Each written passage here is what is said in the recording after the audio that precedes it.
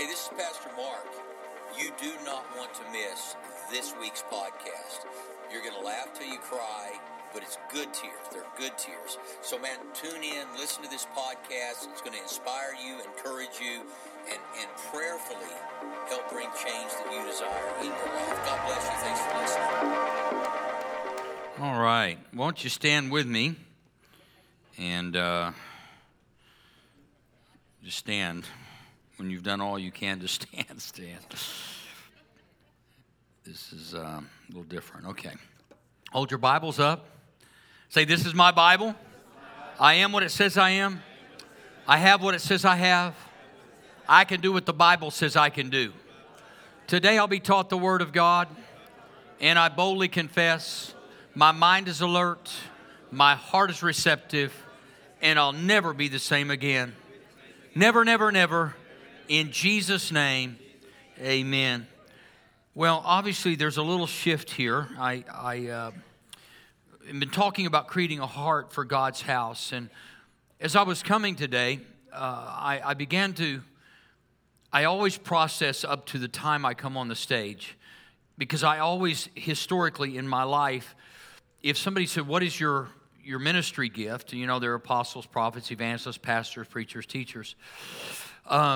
There's always been a prophetic side to me where it's really been strange how God has spoken to me on occasion, not an audible voice, but in impressions of things that would happen ahead of time. Now, I'm not perfect at that, and I'm not claiming any responsibility other than obedience for that, but I kind of anticipated this happening today. Not in this exact way, but just that something needed to break loose in the heavenlies. The Bible tells us very clearly that there is a spiritual war going on, and it's in heavenly realms. And that the reason we pray is not to adjust God to what we need, but to adjust us to what God can provide. You see, oftentimes, this time of year, there are churches that fast. And oftentimes, people have taken fasting to mean, if I fast, it will change God and His plan. The reality, fasting changes us. It doesn't change God, because God's never changing. And so when we pray, we're not asking God to do something that He hasn't already thought through. We're asking God to tell us what He has thought through. And so a lot of churches this time of year will teach on fasting. They'll talk about vision. And those are both great things. But when I felt like God said, talk about creating a heart for my house, I said, God, that's really a strange thing to talk about in January. January is all about excitement. It's all about vision. Without a vision, my people perish. It's all about fasting and getting in tune and finding out what God is doing. But the reality is, folks, listen to me. The house of God is an institution of change. And I began to think, if you wanted to change your physique, you would probably go to the gym, most likely. Get a trainer. They have the weights. They have all the systems.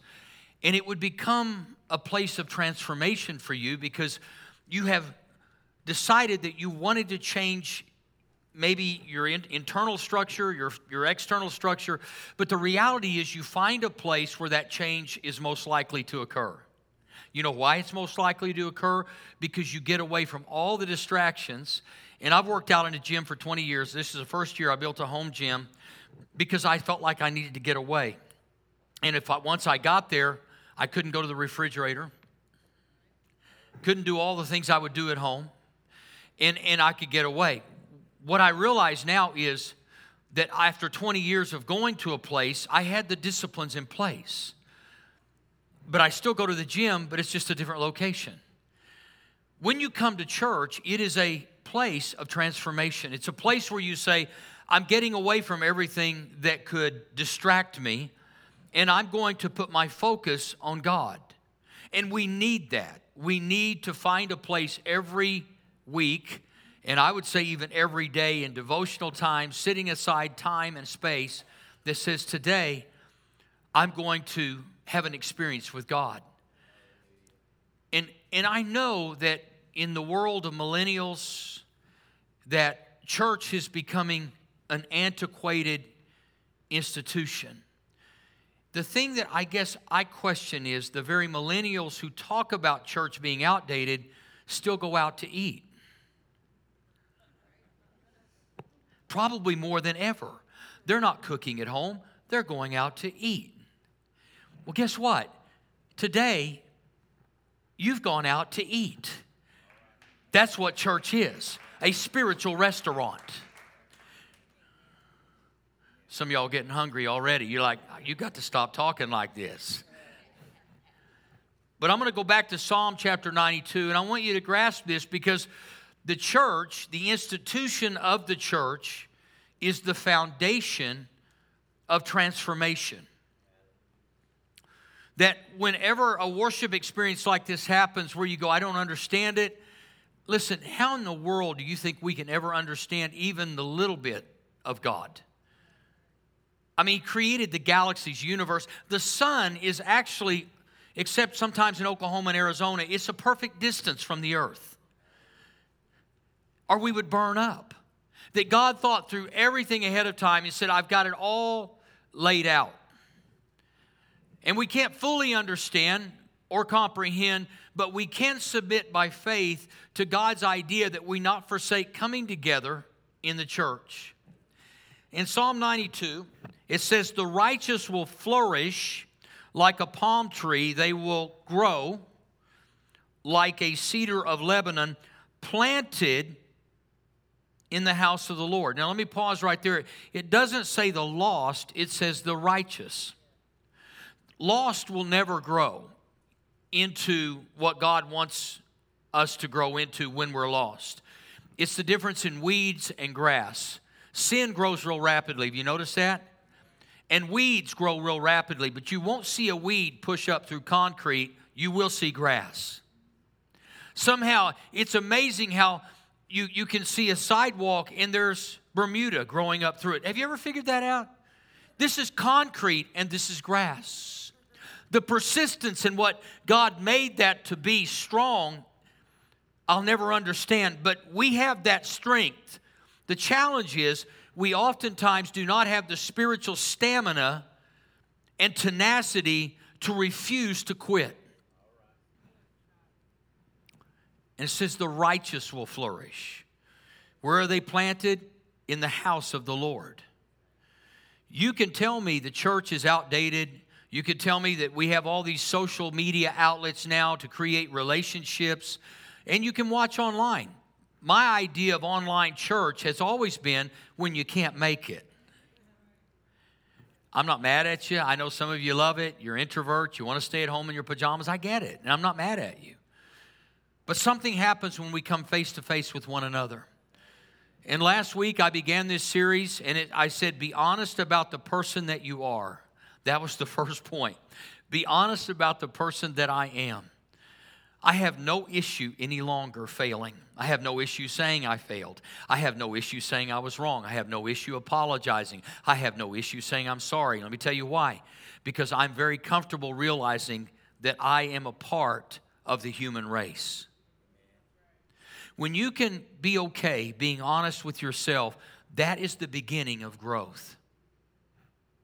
People who live in denial and never take responsibility for anything they say or anything they do will never grow into the righteous person God wants because they're not being honest.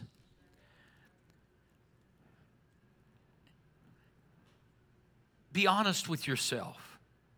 Tell yourself the truth. And then once you're honest, say, what can I do to address the flaws in my life? I have to address them every day because they exist every day. And I just have to turn to the Word of God. I have to put myself in the right place, in the right position, the right posture, and not the physical posture, but the spiritual posture of humility that says, God, I don't need to be right. I need to get right. Most of the time, we live our lives trying to be right instead of get right. Now, granted, we all have those moments where we We find ourselves trying to be right. I get that. But in my life, I'm ever aware of, I just want to get right. I want to make right. I don't need to be right. And so when we come to the house of the Lord, every vision has to have a foundation. And I would ask, what's your foundation this year? What are you building your dreams on? Are you building them on your skills? Are you building them on your education? Are you building them on your family? Saying, well, I come from a good family, so, we just have always been blessed or done things right. Or are you building them on faith every day, realizing that families crumble? Every system in America and in the world has the potential to crumble. Nobody thought Enron would ever go down. It was one of the biggest organizations in all of Texas, and it crumbled. And there were people who put all of their retirement in that organization, and they lost it all. Systems in this world will crumble, but let me say this. The Petra, the rock, Jesus, will never crumble. He is the rock on which we build everything that we have. The second thing I would talk about today is be hopeful about the person that you can become. Be hopeful about the person that you can become. Last week, I made this statement, and as I was studying, this just came to me. Many, if not most people, spend their lives trying to explain why they are the way they are instead of spending their energy becoming who they can become. You may have come from a good family or a normal family. I've never met a normal family. So if you figure you have a normal family, please meet me in the lobby, and I want to shake your hand because you will be the first normal family I've ever met in my life, which will make you absolutely abnormal because the rest of us are normal.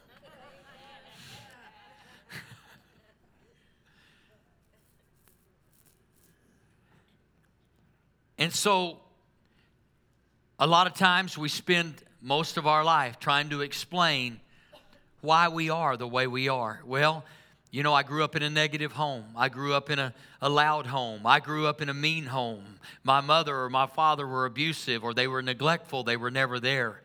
And we live our whole lives trying to explain why we are the way we are, instead of spending our energy saying, you know what? I know that God has great things for my life, and they lie ahead of me, not behind me. I'm not living in my past. I'm dreaming of a future. I have hope that God is going to do something absolutely incredible. Now, in Jeremiah 29:11, out of the Amplified Classic Version, it reads like this. Now, these are the words of the letter that Jeremiah the prophet sent from Jerusalem to the rest of the elders in exile. Now, we're going to jump from verse 1 to verse 11, and here's a part of what he said. For I know the thoughts and plans that I have for you, says the Lord, thoughts and plans for welfare and peace, not for evil, to give you hope in your, I love this, to give you hope in your final outcome. I would love to stand up here today and say, you know what, don't worry about it. Everything you dreamed of for 2019, it's just going to happen so easily and simply. It's not. You're going to have to fight the good fight, just like Paul did. You're going to have to stand when you feel like sitting. You're going to have to fight when you feel like fleeing. You're going to have to pray when you feel like cussing, and you'll probably end up doing both.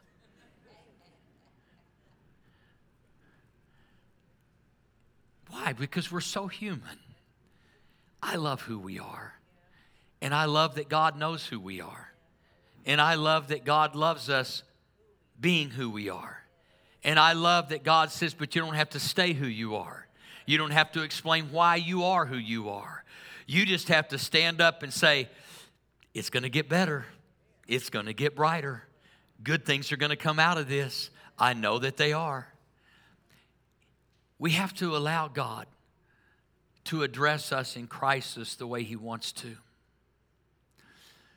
The hardest things that have happened in my life have turned out to be the best things that happened in my life. Because rather than wallow in what was, I began to will what could be.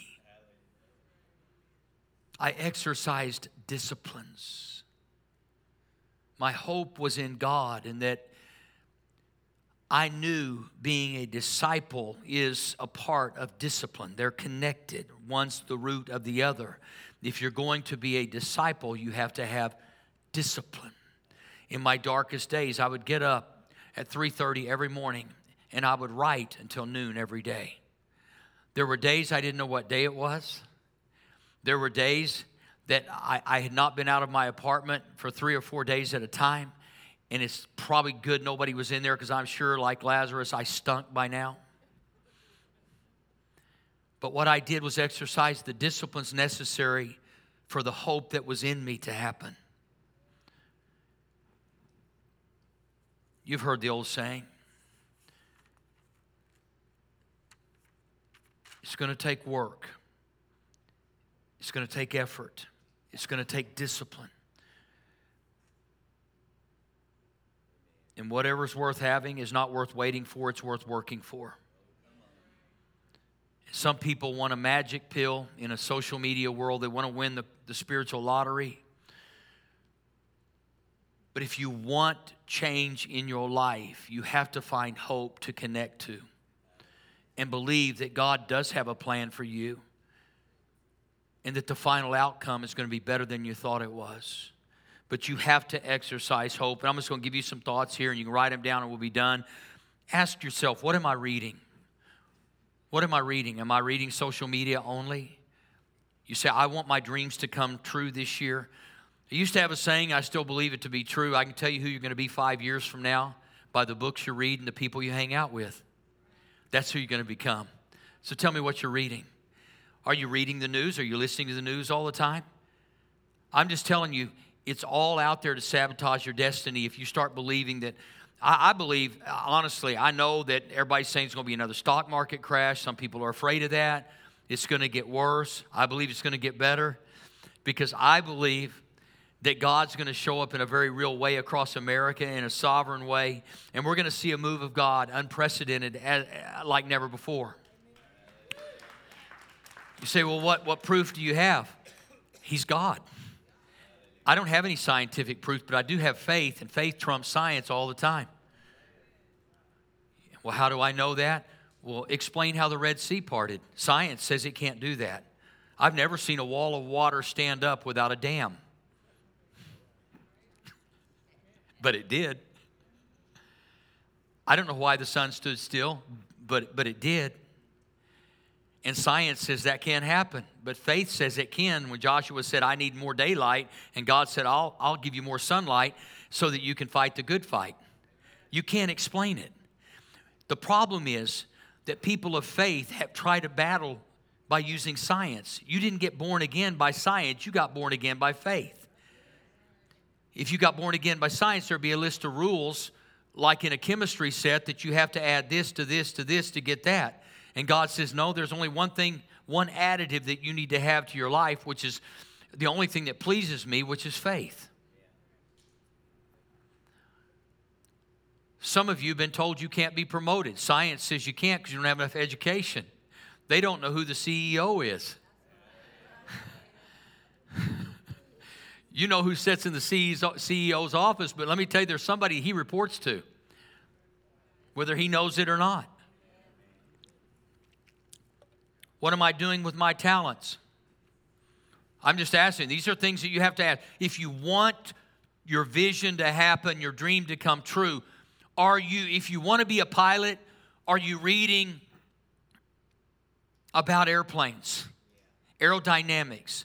If you want to become a pilot, that's what you do. So what are you reading? Do you know what your skill set is? Do you know what are you doing with your talents? Who challenges you? Who challenges you? Is there somebody in your life that is challenging you to do better, to be better?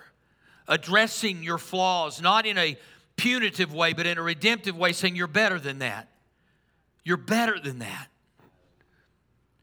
I believe in discipline. I believe that there are times when things need to happen in our lives where the brakes are put on and say, you're going to learn on my watch. And if you choose not to, you can choose not to, but I'm going to be responsible. Going to learn. Not just who challenges me, but what challenges me. You know what challenges me? To be patient. That's not my nature. To lay back a little bit, I was always the guy saying, get out of the way, I'll get it done. God, you too. Not like any of y'all have ever done that. Say, God, I got this. Let me call and clean their clock. I'll get them straightened out. No, you won't. You'll make it worse. Who am I serving and what am I sacrificing? These are questions that if you're doing a dream statement or a vision statement for your year, ask yourself these questions. What am I sacrificing? This is a big one. What am I sacrificing? David said, I will not offer to the Lord that which costs me nothing. We live in a world that wants something for nothing. Want to win the lottery, want to get rich. People who get rich without discipline and character usually end up dying or becoming poor, broke, and without families. They didn't have a foundation for their vision of being wealthy. They didn't know how to manage money because they never had money. If you want money, learn how to manage money. Learn how to budget money if you want money. If you say, I want to be an entrepreneur because I want to be able to help other people, then you know what? You need to start reading books about managing wealth. Now, one of the things we're going to be doing starting January 26th, we'll kick off a men's breakfast. I call it the Breakfast of Champions. Brand new phrase, right? Sometimes you don't need to fix that which was already not broken. It's good. So January 26th, and then in February, women, get this. We're bringing Beth Moore to Oklahoma City on video. And we're going to be doing her Entrusted. Susan will be leading it. She's asked me to invite all of you. We went out yesterday. We got the whole series. We'll be ready to go. So it'll be a gathering twice a month, I believe, on Wednesday nights, where you ladies will come in and men will want to come in and listen to this, but you can't. So men, you get to come in and hear me because I'm going to do a ministry, me and Jesse and several others. We're going to do a men's thing twice a month. In other words, what we're trying to do is not just give you hype and say, man, let's dream big. God's going to do great things this year. And you can, that's not what this, you have to have a foundation on which to build your dreams. And I believe when you come into the house of the Lord, it ought to be one of those places that gives you the information necessary to be transformed. So information applied becomes transformation lived. If you don't have the right information, there probably will not be a transformation. In other words, if I told you had to work really hard and be really good and perfect and you could go to heaven, that's wrong information. That will be information that leads to destruction, not transformation. So we try to disseminate the right information to get you to that place where transformation happens in the area of your desire. My prayer this year would be that you'd have a heart for God's house. And I'm going to close with this. Last week, I just had this unction. If you weren't here, you missed it. But we've been offered the garage space at Incredible Pizza. They've said, look, you can have it for free, no extra cost, but you have to build it out. So, blessing, and all of a sudden I'm thinking, wow, it's overwhelming. So we spent the last part of 2018 trying to figure out how to do it. We had people come in and give us bids, what's the cheapest we can do it for, what's this look like. I could not get my faith wrapped around it. And so last week, I felt like God said, why can't you believe me for that? So I stood up and I said, you know what? We're going to get that. Incredible Pieces offered it to us. We're going to build it out. And the bid was $5,000. And you said, well, that doesn't sound like a lot for a church. Well, you obviously haven't looked at church budgets. These organizations are called not-for-profit. And so, but I went home and I said, we're going to get this done. Well, then I got a call when I got home. One family called and said, we're going to give $1,000. Then I already had a lunch schedule with a guy that I've known for a long time. And he said, how much is that going to cost? I was there last week. He said, how much is that going to cost? I said, we think $5,000. He said, I tell you what, if it's $5,000 or less, I'll pay for it.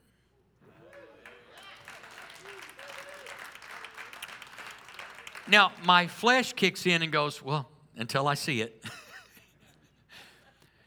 But we're meeting Wednesday. So all that to say this, that we have to live by faith, but we also have to walk it out.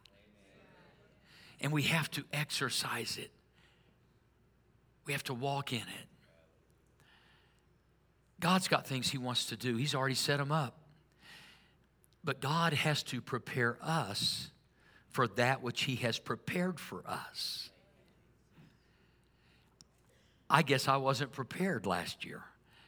I don't know whether to feel guilty or just repent or both. I guess just both. I felt a little bit of guilt going, God, why did I have problems believing you for $5,000? This is for our young people, our kids. And which, by the way, on your seat is a thing for Mosaic Servant Leader cards for kids. This is not for any other area. Do you realize that over 60% of all people who get born again before the age of 15? Over 85% of people get born again between the ages of 4 and 29. And we invest all this time and money here, and our children are the ones that are most pliable and accepting of Christ. So in your seat is a card. I want to ask you to give us one Sunday a month working with Pastor Michael Bowie, helping our kids grow. And I want to ask you to fill it out, drop it in the offering bucket in just a moment. Say, I'm willing to exercise faith. Look, this is not a pitch, folks. I'm telling you, this is a need that we have to meet. Just like that children's sanctuary that we want to build over there, we have to do this. Our kids are absolutely critical. We're going to lose a generation if we don't invest in them. Some of you have children. You say, man, I've had them all week. I'm dropping them at church. I'm going in. Look, you worship one, you work one. And this one time a month, you're investing 12 hours a year in children. Now, some of you could invest 52 hours, or you can invest 48 hours a year in children, helping us make their dreams come true. I have a vision for kids, always have. I was a youth pastor before I ever became a pastor. So I love teenagers. I love kids. I just got too old and wanted to kill them. Just being honest. Last pastor I worked for, I said, it's time for me to resign. I felt like the Dick Clark of youth ministry.